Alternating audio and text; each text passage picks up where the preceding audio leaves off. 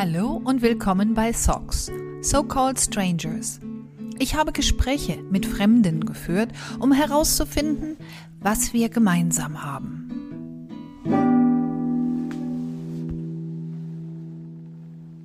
At the end of the day, one needs happiness. Letzten Endes möchte man ja glücklich sein. Die Fremde, die ich heute treffe, heißt Jasprit. Sie ist 34 und aus Indien. Jasprit ist ein Name aus Punjab und er bedeutet, die Gott ein Loblied singt. Jasprit wurde in Delhi geboren, ist dort aufgewachsen, hat aber eine starke persönliche Beziehung zu Punjab. Das ist ein Bundesstaat im Norden Indiens. Sie lebt in Neu-Delhi mit ihrem Vater. Sie singt jetzt während unseres Gespräches nicht gerade Hymnen, aber ich habe doch das Gefühl, dass sie so ab und zu leise vor sich hin summt. So, das muss irgendwie ihre gute Laune sein. Sie ist wunderbar lebhaft, gleichzeitig sehr gelassen, sehr konzentriert. Ihre Fragen und Anmerkungen kommen wie aus der Pistole geschossen. Es hat sehr viel Spaß gemacht, mit ihr zu sprechen. Und ich habe mich gefreut, ihre Geschichte zu hören. Sie wollte nicht so gern im Original zitiert werden und das respektiere ich natürlich. Deswegen hört ihr nur ganz am Anfang und ganz zum Schluss ein ganz kurzes Zitat.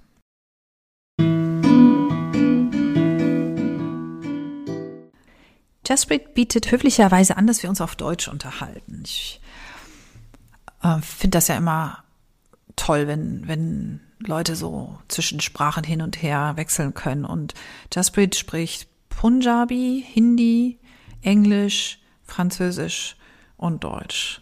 Wahnsinn. Sie hat einen Master in Germanistik und arbeitet als Deutschlehrerin, zurzeit natürlich von zu Hause aus online.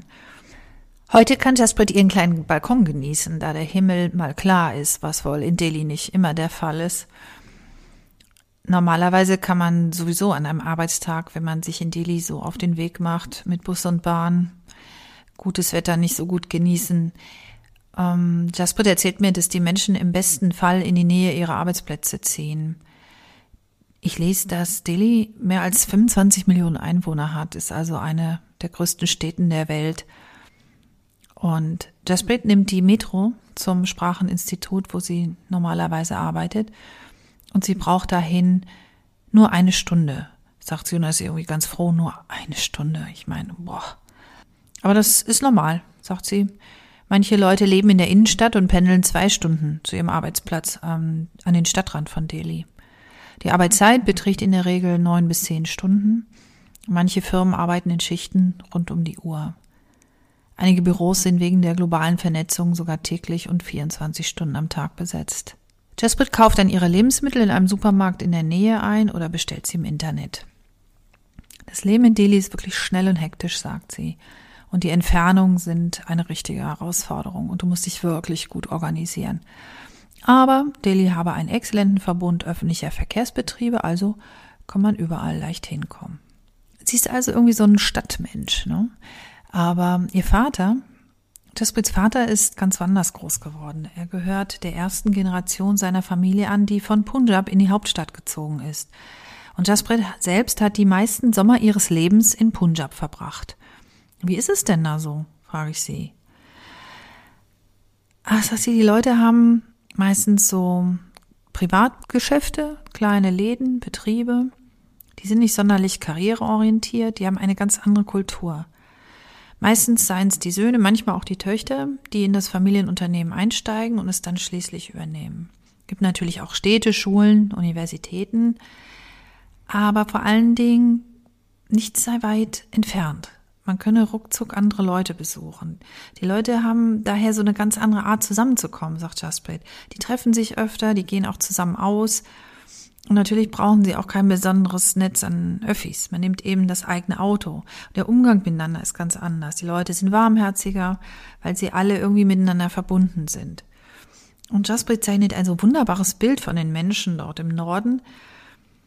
Aber es gibt keinen Hinweis, dass sie auch lieber dort leben würde, also in dieser Metro City, wie sie bezeichnend nennt. Und sie sagt, Nee, in Delhi sind ja die Menschen auch verbunden. Es ist nur anders. Sie haben einfach weniger Zeit. Nach einem langen Arbeitstag plus Pendeln, plus Familien, plus Hausarbeit, da bliebe eben wenig Zeit für soziale Kontakte. Und ich merke da was, dass wenn Jasprit mir etwas erklärt, da bewertet sie nie die eine oder die andere Seite stärker. So als halte sie eine gedankliche Waage und ist bemüht, dass ihre Worte immer gut ausbalanciert sind. Also die Preise im Punjab sind höher, aber es gibt auch günstigere Plätze. Die Menschen in Punjab sind miteinander verbunden, aber in Delhi auch, nur anders. Und ich finde das sehr sympathisch, dass sie mehr so die Vorteile von zwei Dingen vergleicht und nicht Vor- und Nachteile auflistet. Und das würde ich mir gern mal merken, wenn ich so über meine Heimat oder mein Land spreche, dass ich vielleicht mal schaue, dass ich mehr so auf das gucke, was so an Vorteilen ist auf beiden Seiten. Und ich denke, wir machen das ja irgendwie auch alle so, wenn wir über unsere Heimat sprechen, also selbst wenn wir es da mal irgendwann nicht mehr ausstehen konnten, dass wir immer auch eine Menge Pluspunkte auf unserer Liste haben, um zu erklären, warum es ein guter Platz war oder ist. Die Größe der Stadt wirkt sich ja auch auf die Familienstruktur aus, sagt Jasprit. In Punjab gibt es das Mehrgenerationensystem, während es in Delhi vor allem Kleinstfamilien gibt. Delhi ist eine Stadt von Immigranten aus allen Teilen Indiens. Sie sagt, du findest hier jeden Typ Mensch, aus jeder Region, jede Kultur. Und wenn du nach Delhi kommst, dann wirst du automatisch mehrsprachig oder besser gesagt multikulturell. Und in der Tat, ich habe gesehen, dass die offiziellen Sprachen in Delhi nicht nur Hindi, Urdu und Punjabi sind. Das sind die offiziellen Sprachen. Daneben gibt es auch noch ungefähr 12 weitere, die auch verwendet werden. Das Leben in Punjab ist langsamer, sagt Jasprit. Sehr langsam. Aber es ist auch gesünder, weil die Luft und das Wasser besser sind, reiner sind. Und dann sagt sie was sehr Nettes, die Menschen dort haben eine strahlende Haut, denn ihr Stresslevel ist ein anderes. Und ich muss sie natürlich fragen, ob sie denn nicht dann lieber doch dort leben würde. Und sie sagt, nein, dann müsse sie ja einen Gang runterschalten. Und sie hätte Sorge, dort Arbeit zu finden. Andersrum, also von dort an einen neuen und schnelleren Ort zu ziehen, das sei ja überhaupt gar kein Problem. Aber sie hat zum Beispiel einen Cousin beobachtet, der hatte Ingenieurswesen studiert und musste dann in einen ganz anderen Bereich, in das Familienunternehmen, in den Familienbetrieb einsteigen. Also die Menschen dort verfolgen eine Ausbildung und können dann doch ihre Familie nicht im Stich lassen, sagt sie. Die können sich manchmal gar nicht in der Richtung entfalten, die sie sich vorgestellt hatten. Aber ganz allgemein gesagt sind sie glücklich in ihrer Komfortzone. Und letzten Endes möchte man ja glücklich sein. Jasprits Vater hatte sich gewünscht, dass Jasprit eine Naturwissenschaft studierte. Er hat mich aber nicht gedrängt, sagt sie und lächelt dabei. Und ich weiß nicht genau, wie ich dieses Lächeln deuten soll. Und sie sagt, ich habe meine eigenen Pläne verfolgt. Ein Studium wurde auf jeden Fall von ihr erwartet. Vor einigen Jahren noch, sagt sie, war es gang und gäbe, dass indische Eltern die Berufswahl ihres Kindes bestimmten. Und das ändert sich seit einiger Zeit erst. Jasprit betont, dass sie nur über ihre eigene Klasse und die Beobachtung in ihrer Umgebung sprechen kann. Sie kann das ländliche Indien zum Beispiel nicht beurteilen. Es gibt natürlich Orte, an denen traditionelle Einstellungen vorherrschen, sagt sie, wo Frauen in keiner Weise emanzipiert sind. Und ich frage mich, ob ihr Vater sie wohl mehr gedrängt hätte, eine Naturwissenschaft zu studieren, wäre sie ein Mann. Aber auf diese Frage geht sie nicht ein. Sie sagt, wer weiß, wir sind 2 Schwestern. Ich weiß es nicht. Sie fügt hinzu, manche Familien wünschen sich immer noch einen Sohn, damit er die Familiengeschäfte übernehmen kann. Diese Einstellung ist absolut noch vorhanden. Aber für die sogenannte Klasse der Dienstleister, das sind die Angestellten, da ist das anders. Da ändern sich die Zeiten gerade sehr.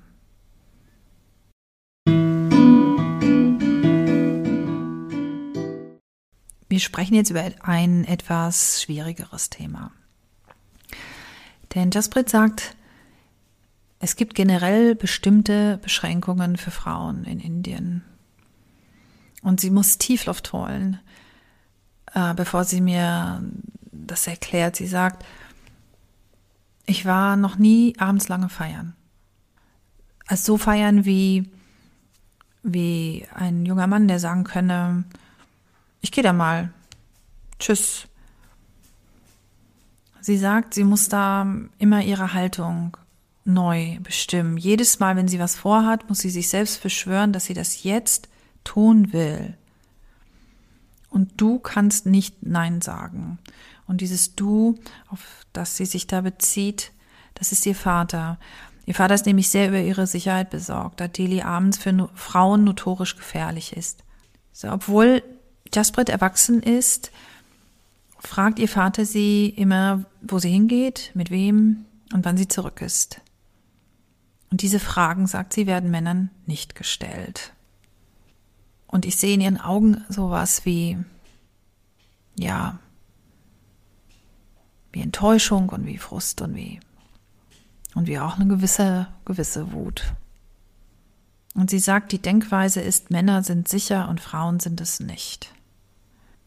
Jasprit meint, wenn Mädchen mehr wie Jungen erzogen würden, könnten sie sich selber auch besser schützen. Ich habe als erwachsene Frau immer noch Angst, abends auszugehen, sagt sie, weil ich dazu nie ermutigt wurde. Wenn du aber mit der Bestärkung aufgewachsen bist, auf dich selbst aufzupassen, dann kannst du diese Angst viel besser überwinden. Da muss ich ein bisschen drüber nachdenken. Jasprit findet, dass wir Mädchen so erziehen müssten, dass sie sich so unangreifbar oder so sicher wie Jungs fühlen. Und dann würden sie sich nicht als Beute oder als Opfer irgendwie kleiner empfinden. Sie würden dann ihre Haltung bestimmen, sagt Jasprit. Und das finde ich ziemlich cool. Ich erzähle ihr aber von meinem Standpunkt als Mutter. Denn ich möchte meine Angst natürlich auch nicht auf meine Tochter übertragen. Ich möchte, dass sie selbstbewusst und unbeirrt ist. Aber gleichzeitig habe ich auch schon Angst und ich muss sie auch irgendwie beschützen. Und das ist widersprüchlich und da finde ich nicht so recht den richtigen Punkt. Jasprit ist überrascht, dass es in deutschen Städten auch unsichere Gegenden gibt. Aber ich fürchte, ehrlich gesagt, das ist ein weltweites Problem. Wie sie sagt, Männer sind sicher, Frauen sind's nicht.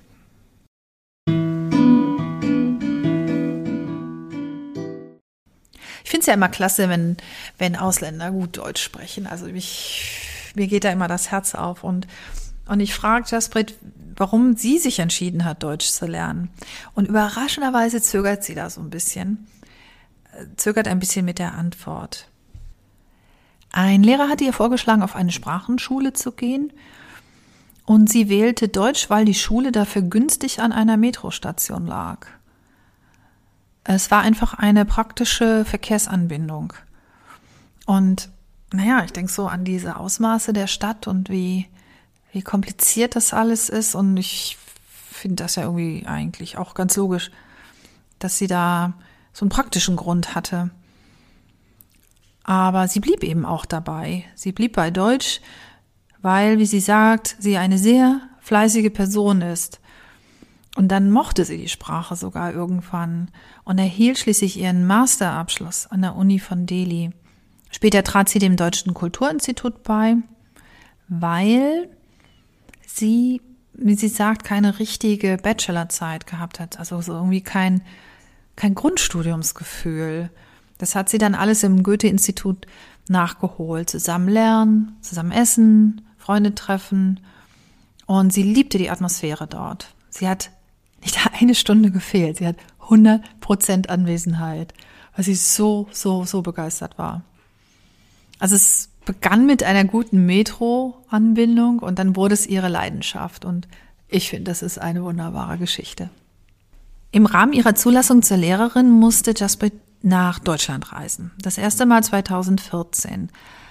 Diese Reise war eine ziemliche Herausforderung und für ihre Persönlichkeitsentwicklung wohl von großer Bedeutung, denn sie flog zum ersten Mal.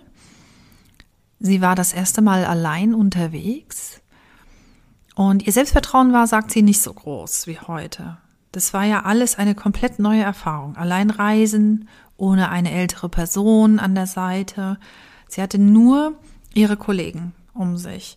Und mit diesen Kollegen konnte sie sich nicht so benehmen, wie sie sich eigentlich fühlte, wie so ein Kind halt das erste Mal auf Reisen. Und sie konnte diesen Kollegen auch nicht zeigen, dass sie irgendwie überhaupt keine Ahnung hatte.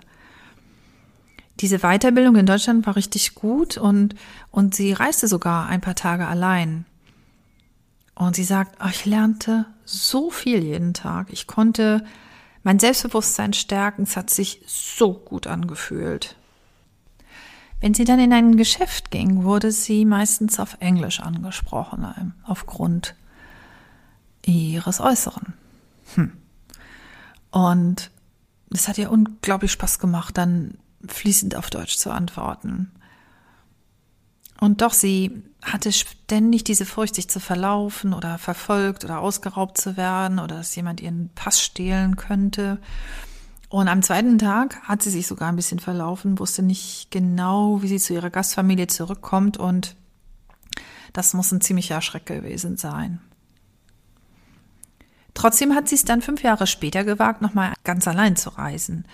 Jasprit fühlte sich dann selbstbewusster, nicht sehr viel selbstbewusster, wie sie zugibt, aber sie freute sich direkt darauf, allein zu reisen. Das war ein Riesenschritt und sie sagt, es hat alles mit meiner Erziehung zu tun. Ich hatte ja erst angefangen zu reisen, als ich schon Lehrerin war, als ich wirklich schon erwachsen war und ich brauchte wirklich diese Zeit, um meine Ängste zu überwinden. Und bis heute habe ich immer noch ein bisschen Furcht. Kann ich dies tun? Kann ich das allein tun? Aber ich mache jetzt Pläne. Das kann ich jetzt, also Schritt für Schritt. Das ist meine Haltung heute.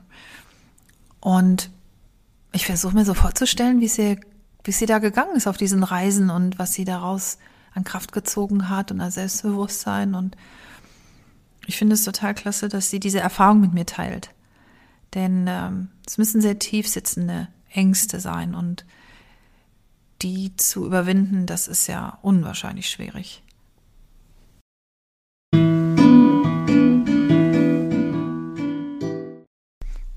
Ich frage Jasprit nach ihrem Alltag, wo sie zu Mittag isst, wenn sie normalerweise im Institut arbeitet.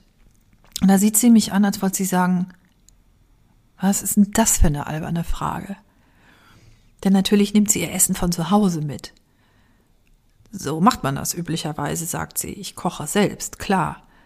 In größeren Familien ist es meist so, dass eine Hilfe oder ein Koch ins Haus kommt und das Essen für alle zubereitet und dann nimmt jeder oder jede eben ihr Essen mit oder seins ins Büro, weil alle zu viel um die Ohren haben und es ist auch bezahlbar. Und das kocht sie sich? Ich habe nämlich keine Ahnung, wie richtiges indisches Essen ist. Ich kenne ja nur die europäische Variante sozusagen. Und Jasprit lacht und sagt, ja, also ich habe auch mal indisch gegessen in Deutschland, also das ist nicht so gut wie hier, das Original. Ihr tägliches Brot heißt Roti. Das ist ein Fladen, der ohne Hefe oder so gebacken wird. Also ein flacher Fladen und der ist aus Vollkornweizen. Dieses Vollkornweizen heißt Atta. Und wo kaufst du das, frage ich sie dann. Wo kaufst du dein Roti? Und dann guckt sie mich an mit diesem wirklich strengen Blick. Und da merkt man auch, dass sie Lehrerin ist. Und sie guckt ganz streng und sagt, jeder Mensch in Indien macht sein Roti selbst. Ich frage Jasprit, wie sie diese Roti macht. Und würde jetzt gern sowas wie ein Rezept hören, aber für sie ist das wie Händewaschen. Ich meine, das ist einfach etwas, das weiß man. Ja? Weizenmehl und Wasser mischen, Teig ausrollen, in der Pfanne backen. Also einfach. Füllt man Roti mit Kräutern, Gewürzen oder Gemüse, dann heißen sie Paratha. Jasprit bevorzugt das Atta aus MP, MP-Atta. Das MP steht für die Region Madhya Pradesh. Die Mehle unterscheiden sich im Geschmack leicht, je nach ihrer Herkunft. Jasprit ist auch, sie nennt es nicht Veggie, was eher ungewöhnlich ist in Indien. In Indien gibt es kein großes Angebot an unterschiedlichem Fleisch. Meistens wird Huhn gegessen, Schaf oder Fisch. Rind ist eigentlich überall tabu. Ich hatte nie das Gefühl, dass ich mal Rindfleisch probieren sollte, sagt sie. Sie ist sich nicht ganz klar, ob das aufgrund ihrer Religion ist oder weil sie einfach nie auf dem Teller gelandet ist. Die Religion von Jasprits Familie ist Sikhismus.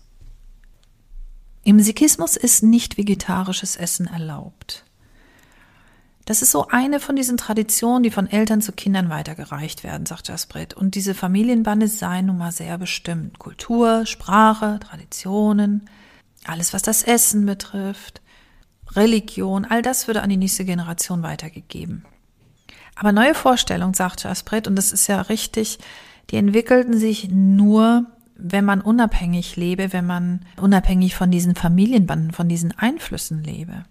Anders als in Europa verlassen Kinder ihr Elternhaus nicht in Indien, wenn sie 17 oder 18 sind. Das wird nämlich immer noch nicht als gut erachtet, wenn ein Kind seine Eltern verlässt. Nicht mal, wenn es 25 oder sogar 30 ist, weil dann heißt es, er oder sie kümmert sich nicht mehr um seine oder ihre Eltern. Und das gilt vor allem für Jungen, während die Mädchen sowieso heiraten und bei ihrem Ehemann einziehen sollen. Aber Jasprit will auch hier auf keinen Fall verallgemeinern. Natürlich gibt es jetzt in Indien auch alle anderen möglichen Familientypen, vor allem in den Großstädten. Aber im Kern sei das Konzept einer durchschnittlichen indischen Familie immer noch sehr traditionell. Zum Beispiel in Punjab, also da, wo ich Punjab kenne, sagt Jasprit, da würde ein unverheirateter Sohn niemals woanders als bei seinen Eltern wohnen. Sie leben dort das Mehrgenerationen-Konzept mit Eltern, Ehemännern, Frauen, Kindern, auch erwachsenen Kindern, alle unter einem Dach. Naja, und wenn du mit 10 Leuten zusammen wohnst, dann kannst du eben nicht an deinem eigenen Leben herumexperimentieren. Das kannst du nur, wenn du alleine lebst, dann kannst du dich ausprobieren. Und sie lächelt da ganz fein. Und ich frage sie, was sie denn von diesem Mehrgenerationen-Konzept hält. Aber wieder einmal wägt sie so die Vorteile ab und sie will auf gar keinen Fall irgendwie urteilen. Sie sagt, die Kinder zum Beispiel werden in so einem Mehrgenerationenhaus von vielen Verwandten betreut, sodass sich nicht nur die Mutter kümmern muss. Aber die Menschen in Großfamilien müssen sich auch jeder einzelnen Persönlichkeit gut anpassen können. Und da gibt es natürlich auch Konflikte, das ist vorprogrammiert. Und sie lacht und sagt, Gott sei Dank bin ich nicht so groß geworden. Ich kann es nämlich nicht ausstehen, wenn mehr als 5 Leute um mich herum sind. Und auch noch für längere Zeit. Also 2 können ja gerne kommen und mir helfen. Also das fände ich in Ordnung. Aber ich hatte in meinem Leben immer Zeit für meine Karriere, für meine eigenen Aktivitäten. Der kleine Nachteil ist, dass man eben auch Einsamkeit kennenlernt, dass man nicht so viele Menschen um sich herum hat. Aber Jasprit fasst wunderbar ihre Gedankengänge zusammen, indem sie sagt, das Beste ist, was zu dir passt. Und sie sagt, sie habe sich ihr Leben nicht ausgesucht, aber sie sei daran gewöhnt und sie schätzt es so. Und sie möchte auf gar keinen Fall abhängig sein. Das sei ihre Natur, sagt sie. Ich, Jasprit, ich bin so. Wow, vielen Dank. Liebe Jasprit, dass ich einen kleinen Einblick in dein Leben haben konnte, besonders für deinen Mut, mit mir so offen zu sprechen. Ich bin nämlich wirklich ziemlich beeindruckt, was für eine starke und unabhängige Frau du in der Tat bist. Du hast gesagt, letzten Endes möchte man ja glücklich sein.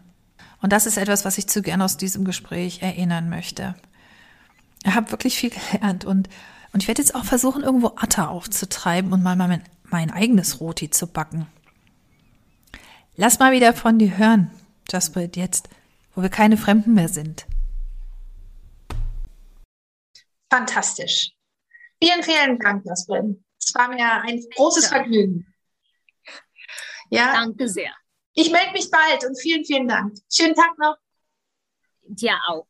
Tschüss. Tschüss. Das war Socks, So-Called Strangers. Ich hoffe, dir hat die Episode gefallen. Eine Abschrift und Fotos gibt es auf socalledstrangers, ein Wort.de. Für Fragen und Anmerkungen erreichst du mich unter socalledstranger ohne s @gmx.net. Don't be a stranger.